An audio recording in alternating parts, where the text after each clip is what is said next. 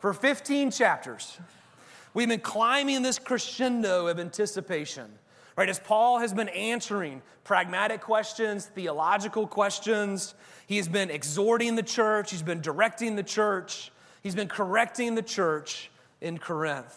And in chapter 15, he declares the truth of the resurrection of Jesus, right? That's what Brent and Nick have walked us through the past few weeks. And that leads to the resurrection of the dead. And now at the climax of the letter, Paul leans in to drop a little truth bomb on the people. Now, what's unique about this, if you think through most of Paul's letters, the climax for most of Paul's letters comes in the middle. Think about the other letters that he's written, right? He lays all this theological argument out. He builds up to the greatness of Christ, and then he gives us all this pragmatic application. Corinthians is a little different. He's intermixed theology and pragmatic the entire time. And so now, as we talk about the resurrection, he's laid out the proof and the logic for the resurrection of Christ, and thus the resurrection of us as believers. He's now going to talk about what that looks like. Like, how do we get there? So this transformation and change of every believer that we're going to talk about today is going to usher in ultimate victory. Victory over death itself. We're going to see Jesus kill death. Jesus will bring death to death today as we walk through Scripture. Now, if there's ever a charismatic section in Scripture with running up and down the aisles and babbling incoherently and flopping like a fish, this is it. But as Brent has said, we're not going to do that today because don't be weird. Whoever said that, right? That would be super weird. I am really type A, and you would throw me off if you ran up and down the aisles babbling. So we're not going to do that here. But this is an exciting part of the letter, an exciting part of the text. And I want you to be encouraged, and I want you to be empowered, and I want you to leave rejoicing. Today, as we reach this climax of Paul's letter in the Corinthian church, just as Maximus declares before battle in Gladiator, he says, we will see our lives echo in eternity, right? We will see our lives echo in eternity. Today, we're going to celebrate and worship our Lord Jesus Christ for the eternal and glorious victory over sin, death, hell, and the grave. So let's pray. Heavenly Father, dear God, I thank you for today. Lord, I thank you for just the beauty of your church. I thank you, Lord, for the hope of salvation and of eternal victory that you give us through your Son, Christ. Lord, may your Holy Spirit soften our hardened hearts. God, may you remove the scales from our eyes. God, may you speak truth to us. And God, give us the strength, the perseverance, and the grit to be the salt and light, the disciples and the examples that you call us to be as we leave here today. May you be worshiped and may you be glorified. In your name I pray. Amen. Amen.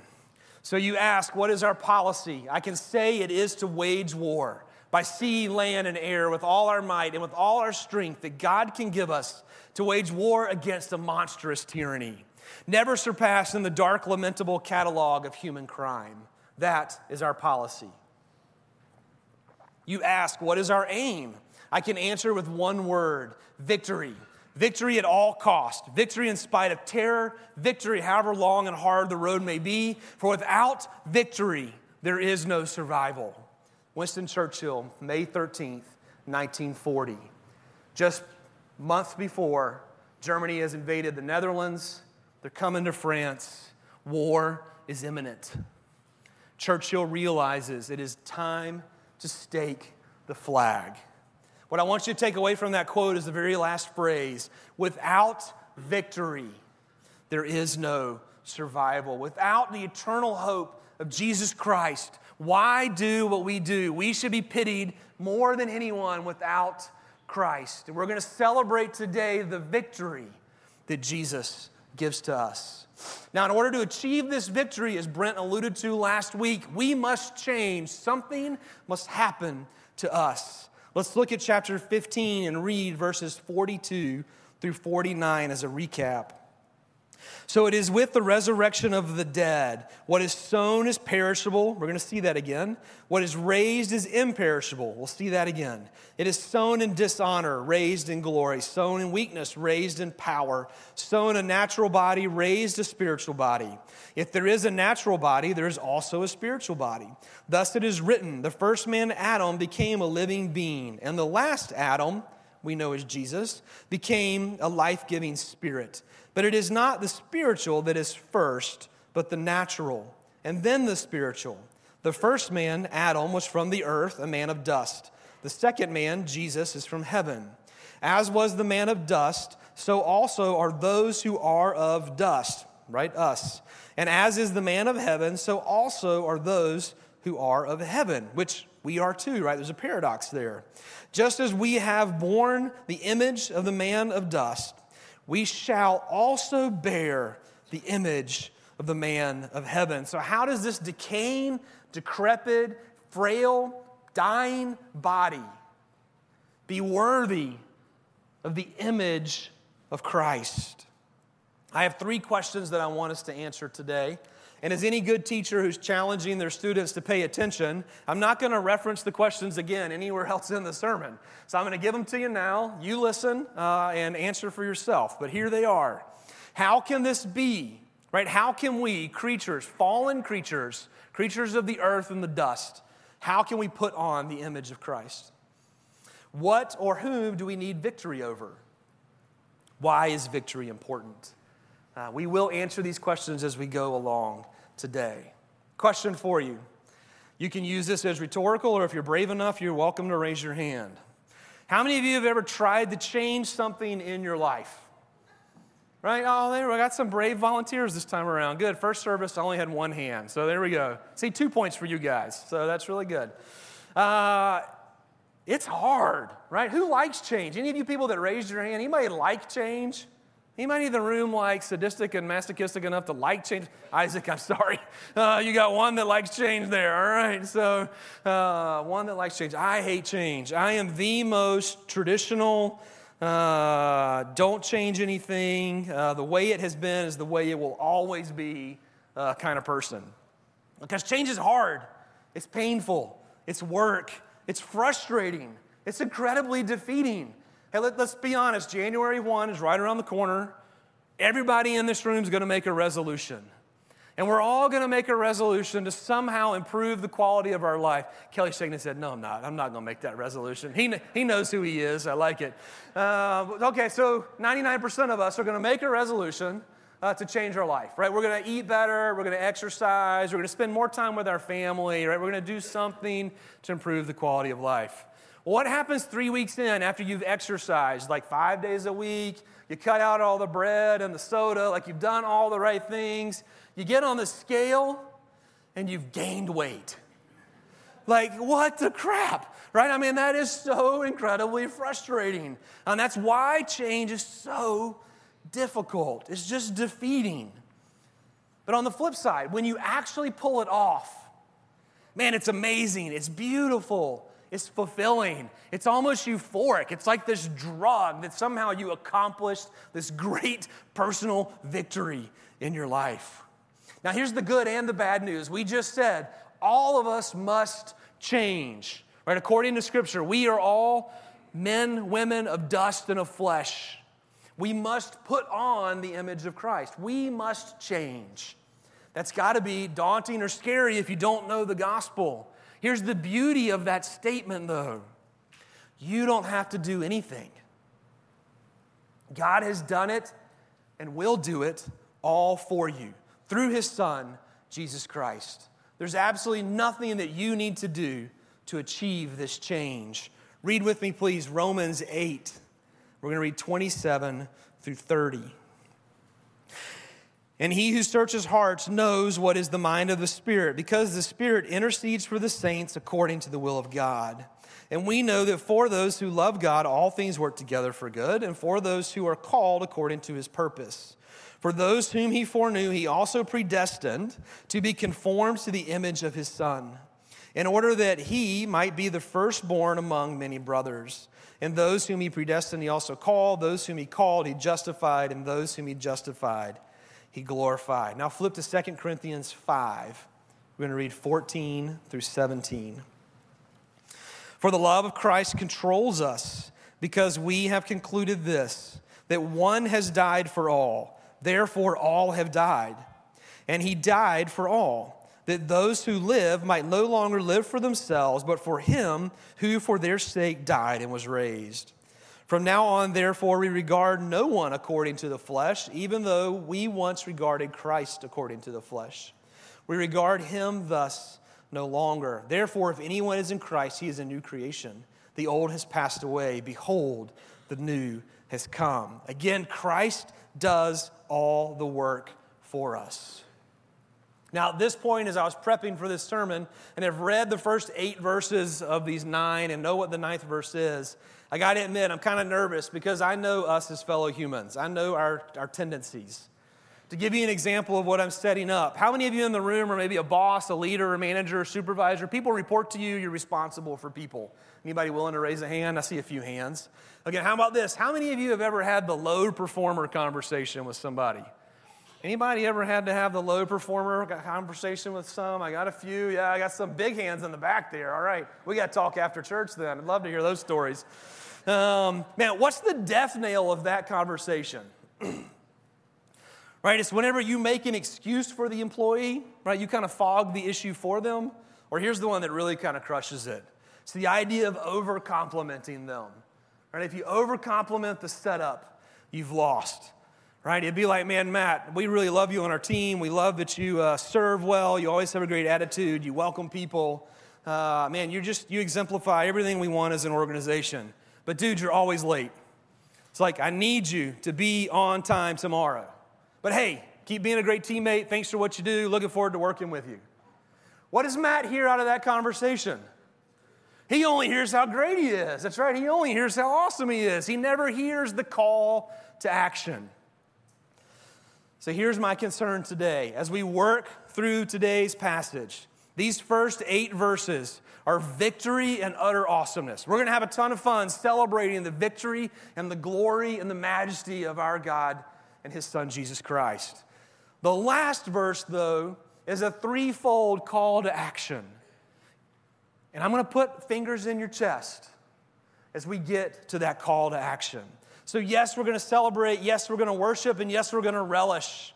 But we're also going to be convicted to stay the course, to run the race, to fight the fight, to take action as a result of this great victory. So here's my prayer yesterday and today as I've been prepping, that the Holy Spirit gives us joy followed by conviction. And the Holy Spirit then compels us, energizes us, and encourages us in the work that he has called us to do. Now, if you're taking notes, we're going to break today's passage into 3 sections. Section 1 is 50 through 54. And that's victory through change is what we're going to title that. So victory through change.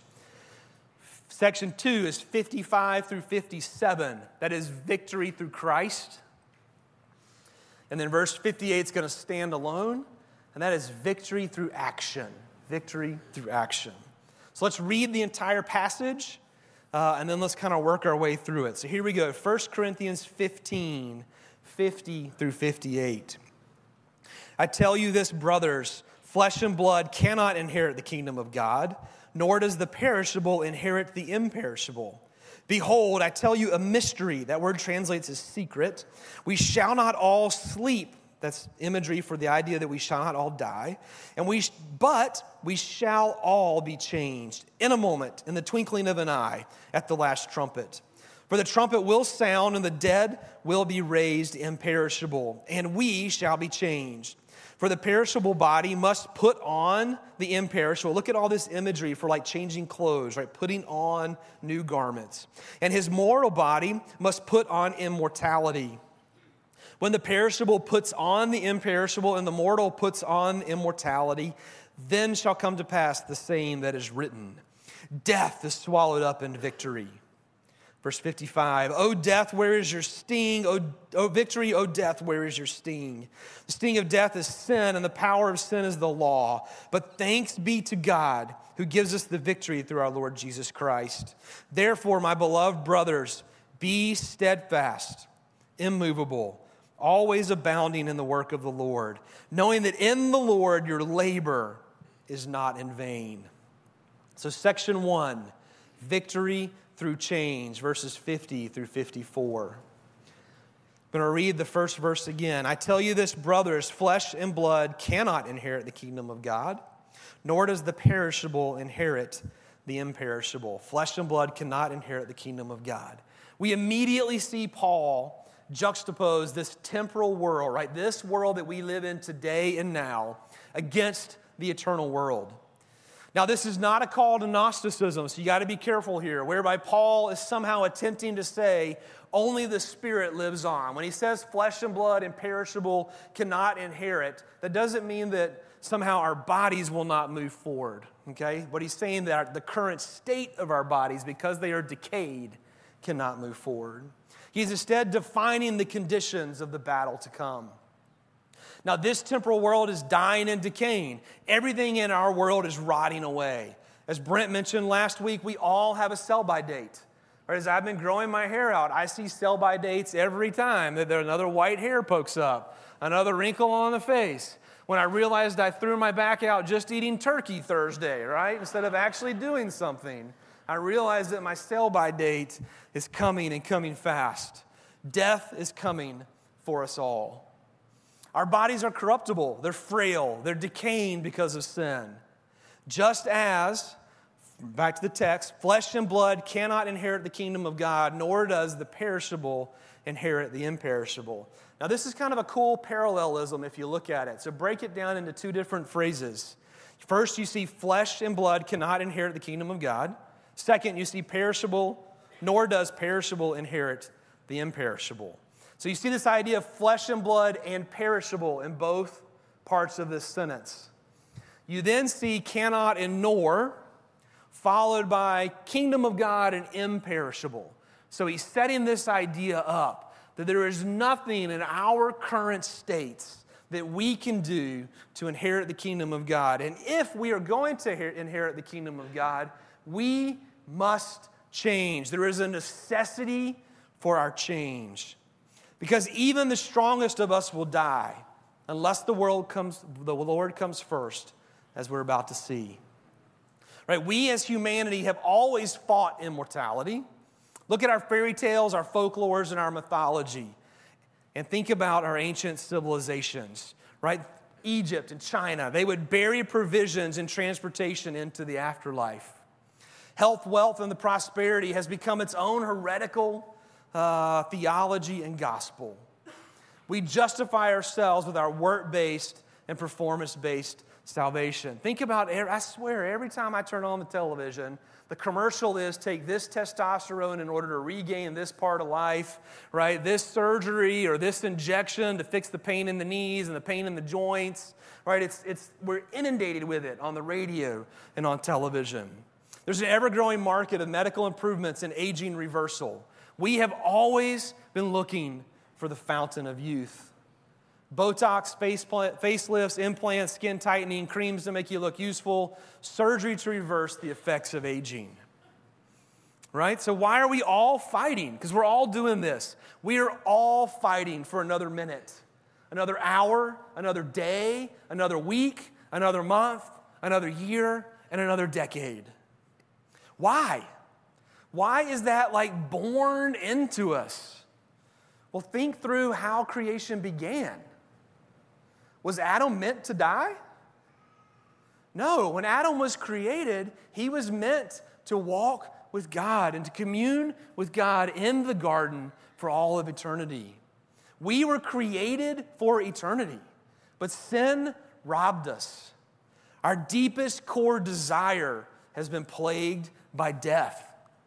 Because death is inevitable, traumatic, obscene, ugly, sad, painful, brutal. It's an aberration of the created order. It is not what God originally intended. So if we believe that death wins, if we believe that that's just it, that we die and we're gone, then why fight? Why is Paul setting up this battle? Why fight? Because as we're going to see, we know that victory is to come. The battle to come is an eternal battle. It's not a physical battle. It's not a battle that we can win, in which we will take no part in the future eternal battle. Instead, we're going to be invited to the celebration victory feast.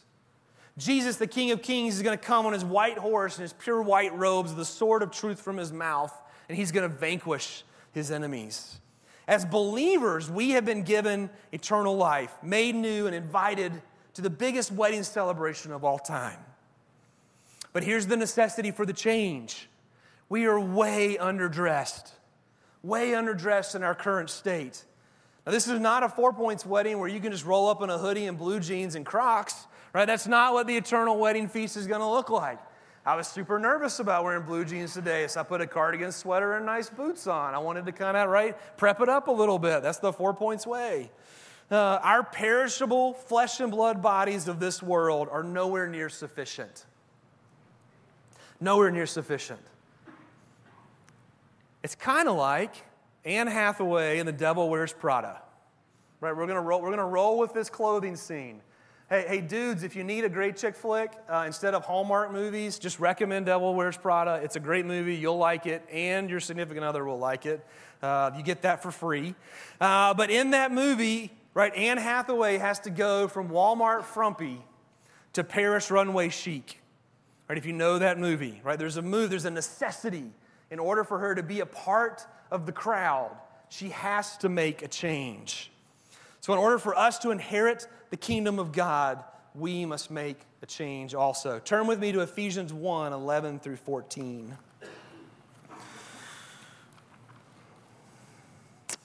In him we have obtained an inheritance, having been predestined according to the purpose of him who works all things according to the counsel of his will, so that we who were the first to hope in Christ might be to the praise of his glory.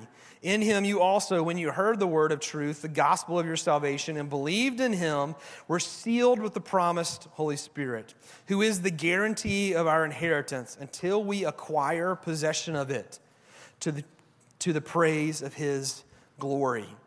So in order to inherit the kingdom, we have to change. As believers, as this verse shows, we have been sealed by the Holy Spirit, which is a guarantee of our inheritance. Right? As believers, we know eternally, right, God holds us. We will be with the Lord forever. However, we cannot be with the Lord in our current state. So in our sinful and fleshly states, we have to change. Our perishable mortal bodies must take on the characteristics of Christ's resurrected body. Turn with me to Philippians 3, 20 through 21. But our citizenship is in heaven, and from it we await a Savior, the Lord Jesus Christ, who will transform our lowly body to be like his glorious body by the power that enables him even to subject all things to himself. We are aliens in this fallen world. Jesus tells us he has gone to prepare a place for us. In Revelation, we see a new heaven and a new earth. We see the coming of the new Jerusalem, right, where God will again dwell with his people. Because this Jerusalem, this eternal new Jerusalem, is our citizenship. For we are children of God. Just as Paul has been arguing the veracity of Jesus' resurrection, he now has a secret mystery of hope to proclaim. He's now going to tell the people, to answer the very first question I gave you, how is this possible? How are we going to change? Read with me 51 through 54. Behold, I tell you a mystery. We shall not all sleep, but we shall all be changed in a moment, in the twinkling of an eye at the last trumpet. For the trumpet will sound, and the dead will be raised imperishable, and we shall be changed. For the perishable body must put on the imperishable, and the mortal body put on immortality. When the perishable puts on the imperishable, and the mortal puts on immortality, then shall come to pass the saying that is written, death is swallowed up in victory. Behold, a mystery, a secret. We shall not all sleep, so not all of us will die, but we will all be changed. Now this secret, as we've seen in 15, the secret is not that we're going to be raised. Paul's already laid out the argument for the resurrection. Instead, the secret or the mystery is that we will be changed. Right? Brent joked last week, we're not going to raise as Night of the Living Dead and be zombies in heaven. There's no glory in that. Right? We're going to put on righteousness. We will be given our heavenly couture, right? We'll be given our heavenly robes to wear, to stick with the clothing analogy. We will take off the flesh and blood, the perishable, and put on the imperishable, the immortal, and the eternal. For the perishable and the flesh and blood cannot inherit the kingdom of God on its own. We require a change agent. Something perishable and dead cannot make itself imperishable and alive. Right? There's no way that a dead fish brings itself back to life. Right? There's no way that those scraps of turkey in your trash can magically put their atoms back together and become turkey again. Right? It's impossible. The dead cannot make itself alive. There's nothing that we can do for ourselves in order to achieve this change. And what the Scripture shows us is it happens in a moment, and it happens in the twinkling of an eye. Whether dead or alive, all will be changed. Now, in this text, you'll see the phrase, be changed.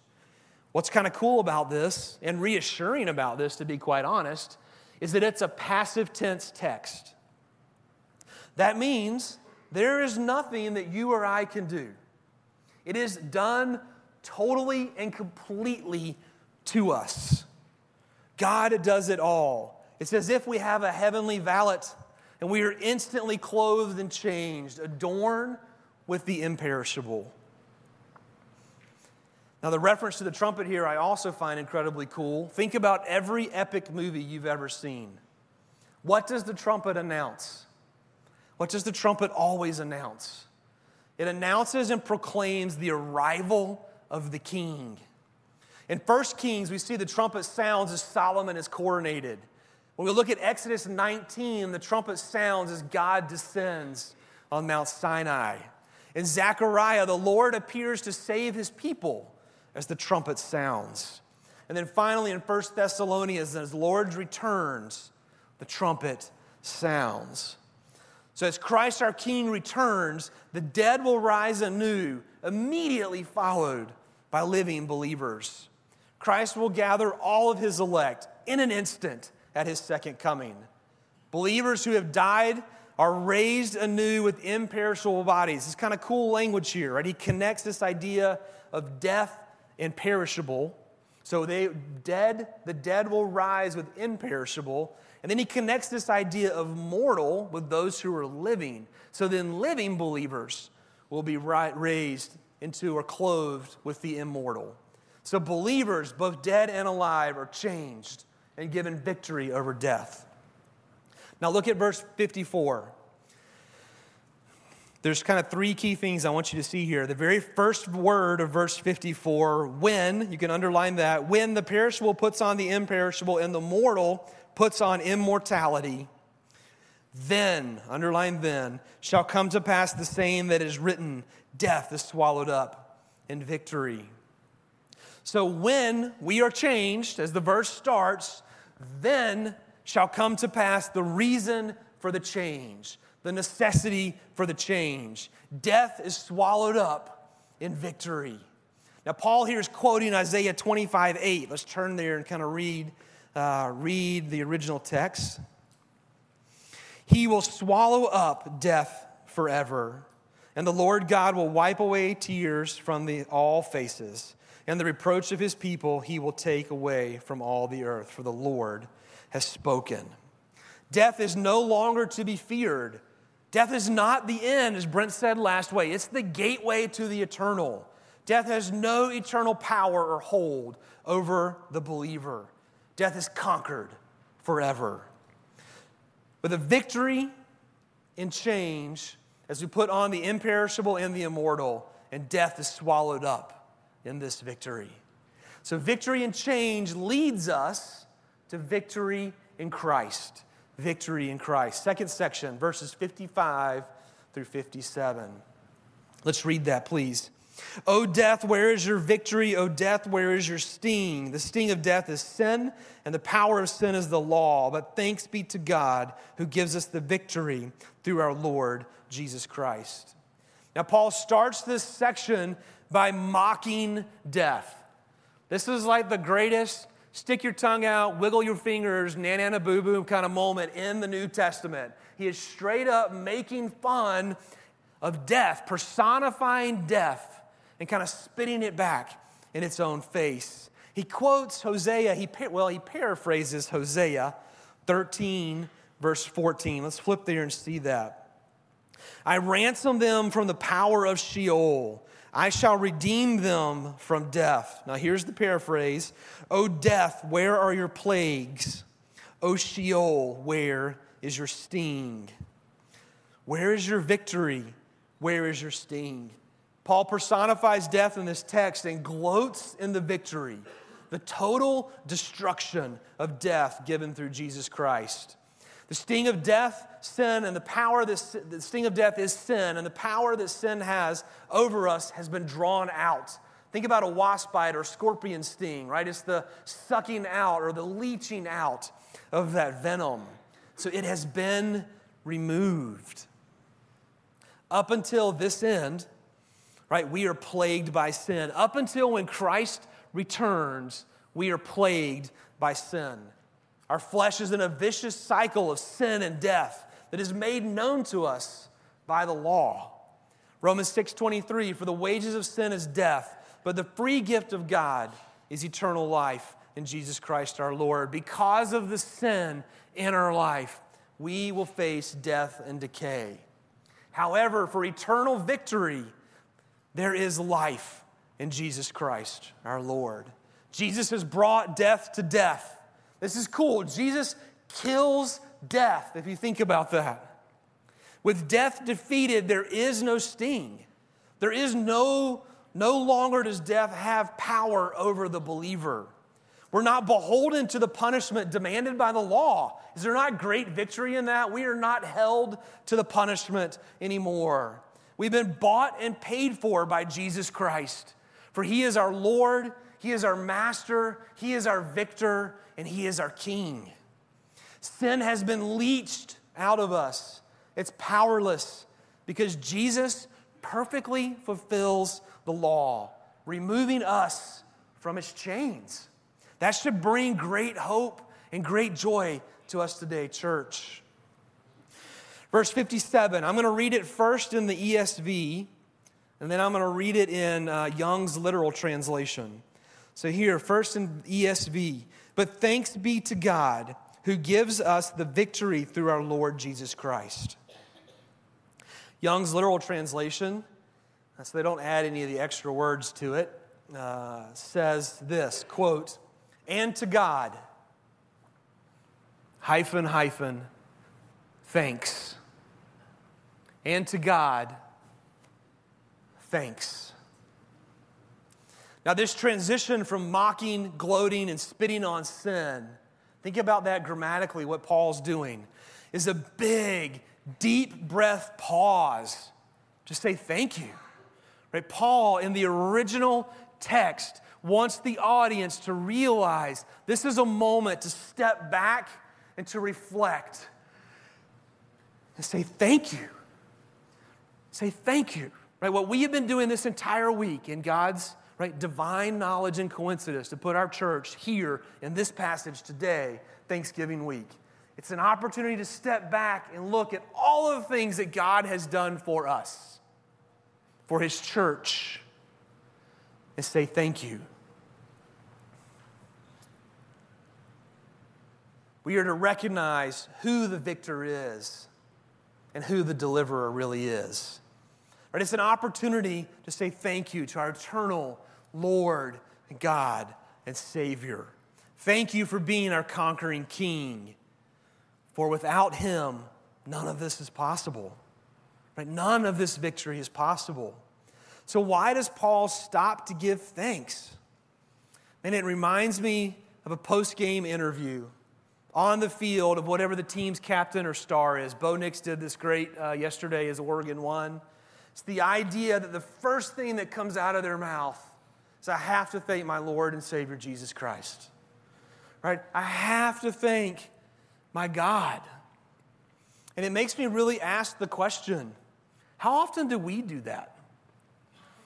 Like when God moves in our life, I think it's easy to thank God in the big things, in the Mount Everest moments of life.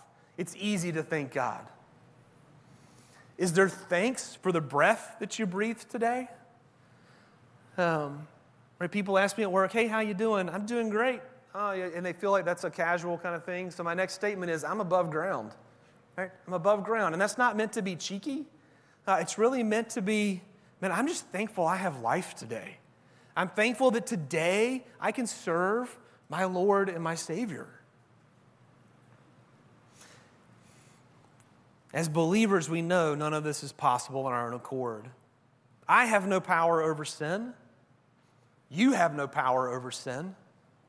Only Jesus can give us power to defeat sin, death, hell, and the grave. And this is the gospel. It is the hope that we have for this dying and alien world.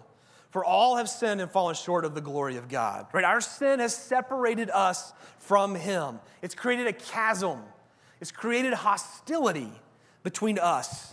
And there's nothing that we can do to reconcile ourselves. We just read about the reconciliation of God. So God sent His perfect, imperishable, immortal Son, Jesus, to become perishable and mortal in human form. He was born of a virgin. He worked and lived. He bled and cried. He obeyed the Father, even to death on the cross, where He took our punishment. He lived the perfect life that we cannot live. He stood in our place. He took the full wrath of God for our sins. He was our payment. He was our propitiation. He was crucified, buried, and rose 3 days later, defeating sin, death, hell, and the grave again. And as we have studied these past 3 weeks and today, resurrecting us in His power and in His glory. This is why Paul pauses to give thanks, and this is why we must pause to give thanks. Thanks for a gift that happens only through Jesus Christ. Young's literal translation, and to God, thanks to Him who is giving us the victory through our Lord Jesus Christ. As we studied this summer, we inherit the kingdom of God through Jesus Christ alone, by grace alone, through faith alone, as revealed in Scripture alone, to the glory of God alone. And as we have seen throughout chapter 15, victory is guaranteed through Christ alone. We have seen victory through change in the first section of today's passage. We've seen victory through Christ in the second section. And now in the final section, verse 58, we will see victory through action. Our exhortation and call to victory through action is verse 58. Now hang in with me there. I realize that I just recapped the solas, and I affirm there is nothing we can do to earn victory or salvation for ourselves. However, if you remember how I opened today, you're all low performers. Okay, I got a little laugh. Good. Somebody's still awake. Thank you very much. We're all low performers. As Brent would say, we're all turds. So don't lose sight and don't tune out. We've had 8 verses of awesomeness, and it's easy to focus only on the good. It's easy to focus on the compliment. What I now need you to do is focus on the responsibility and the action that Paul calls us to. I'm a physical therapist by trade. I do still jump in clinic every now and then. At my practice, we have a phrase of response. Anytime someone says they have to do something, that grates my nerves. When one of my team members says, oh, well, I have to stay late. This patient's running late. I have to stay and see them. That drives me insane. I'm in healthcare. What I do is a privilege. I don't have to do anything. I have the privilege and the honor of caring for people at their darkest moments. Post-surgery, stroke, heart attack. Everything I do is a privilege. So our corrective words, I'm a little passive-aggressive and I'm pretty snarky if you haven't picked up on that. My words to somebody when they say, well, I have to, ... it's usually to look at them and say, you don't have to do anything. You get to. Like you get to. You have the privilege and the opportunity to care for a sick patient. No different from every one of you in the room, whether you're in healthcare or not, because this whole world is sick spiritually. This whole world is dying spiritually. We all have the opportunity to care for the spiritually sick. We all have the opportunity to care for a scared loved one, to counsel, to show empathy, to speak gospel, hope, and truth into someone's darkest moment. We all have the opportunity to give hope to the hopeless. And this is the same is true here in this verse, knowing that our work is for the glory and the worship of Jesus Christ. As Paul says, our work is not empty or vain because of that very fact. Our work is not a have to. Our work is a get to because of the Lord. Because of everything Paul has explained in chapter 15, leading up to verse 58, and ultimately that Jesus Christ has done for us, there is work to be done. Now is not the time to become lazy or rest on your laurels. As believers, yes, we are new creations. Yes, we are given victory in the end time, and we are given victory now. So live life as if you are presently victorious. Live life as if you are truly thankful for the work that Jesus Christ has done in your life. Do you live that way? Is my question to you. As we end putting a finger in your chest and in my chest, because I am equally guilty. I realize when I stand up here, I may not be preaching to a single person in the room except myself. I am equally guilty as we look at this charge. Do we live as if we are victorious in Christ? Do not fail to realize that God has already saved us, is continuing to save us, and will eternally save us.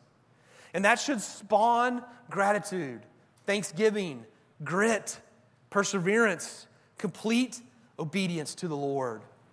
James tells us to work out our faith, right? He tells us that our faith should energize works. Paul tells us to do everything for the Lord in Colossians. Jesus tells us to go and make disciples, all out of response to Him. And when you look at these imperatives, none of them are past tense, nor do they have an ending, except the final return of Christ. They are continual and constant until the final trumpet and the Lord returns.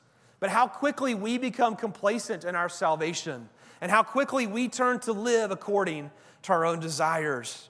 We so easily rationalize our behavior as long as the things we do aren't too bad. Right? It's so much easier when you're sitting at the break room and you hear your coworker talk about their marriage falling apart or whatever it is that's going on in their life. Right? To just go, man, Matt, sorry, you're just the face I keep seeing. Sad to hear that, hate that for you, and walk out the room. Right? It's a ton easier to do that.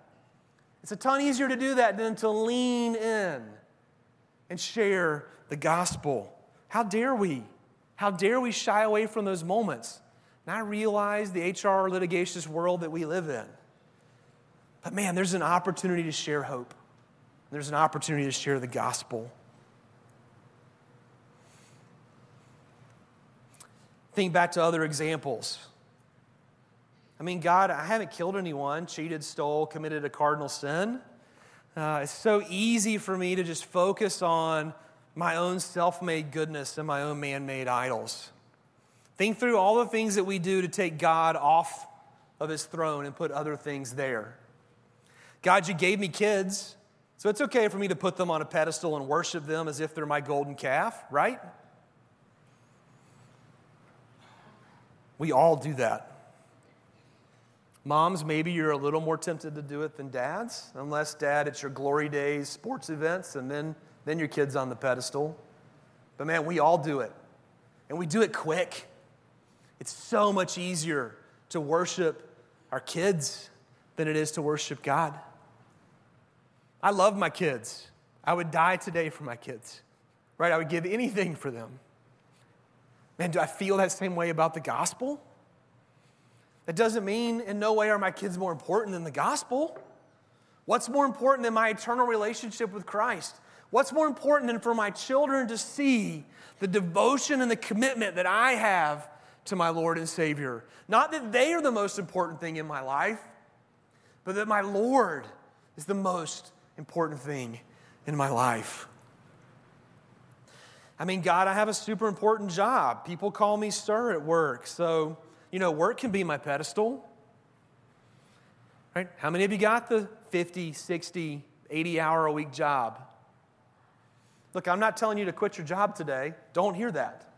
Because we saw in Colossians, God says to use your work to glorify Him. Do everything that you do to glorify Him. So I understand that there are necessities where work demands attention. But is work your God? Is work what defines you? Is work what gives you value? Is work what you worship? Or is God central in the work that He has given you? I mean, God, I have a really big bank account, drive a fancy car, got a big house. So God, obviously you blessed me and want me to keep adding zeros and building bigger things. Right? We chase that all the time. We chase the 401k. We chase the American dream. We chase the zeros constantly. Is that what gives you worth? The Scripture tells us that burns away. Right? You can't take that into eternity. I really hope there's a really cool race car track and there's an Augusta National in heaven. I mean, I hope, that those two things happen. But I can't take what I have here into eternity. And it's not worth worshiping. My kid is the next athletic superstar, so missing church every Sunday during ball season, that's obviously okay. Because I know you'll understand. I'll pretend to pray and I may share the gospel, but I really won't. And it's okay for me to teach my kid that his selfish desires are more important than church and God. Look, I'm the chief among sinners there. I had a daughter that played competitive soccer. I get the understanding. I had a son that swam year-round. I swam. I understand the pull and the draw. I understand the weight and the difficulty. I understand how hard that decision can be. And I'm not saying isolate your kid, put them in a bubble, never play sports. That's not what we're talking about. What we're talking about is what's important. What's the main thing? What's the main thing? Does your kid see you sacrifice, or does your kid hear you ask to sacrifice in order to worship? Because in American culture, we worship one day a week. Let's just be honest. We worship one day a week. Jeremy just got back from Ecuador with several folks who went to Ecuador to help in our Acts 29 church plant and partnering churches there. And the comment he made was, it's so cool how they are constantly pursuing the people in their communities. They visit new members or new visitors daily in order to keep them engaged. Are you constantly pursuing the gospel? So how do we keep the main thing the main thing? Verse 58. I know we're over time. Hang in with me. It's about another 3 to 5 minutes. Let's read verse 58. Therefore, my beloved brothers, be steadfast. Underline that, please. Immovable. Underline that, please. Always abounding. Underline that, please. In the work for the Lord, knowing that in the Lord your labor is not in vain. So 3 key words there are steadfast, immovable, and abounding. Let's look quickly back, or if you looked quickly back at verses 1 and 2 of chapter 15, you're going to see that Paul is ending his letter, or ending this section, the same way that he began it. In verse 1, you see, in which you stand. In verse 58, you see steadfast. This is the idea of being constant. Right? The main thing is the main thing. Keep the gospel centered. Next, you see hold fast in verses 1 and 2.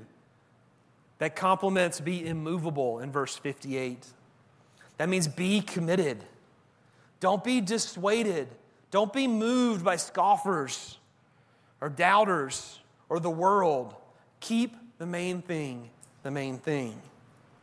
And then being saved in verse 1 and 2. That complements always abounding here in verse 58.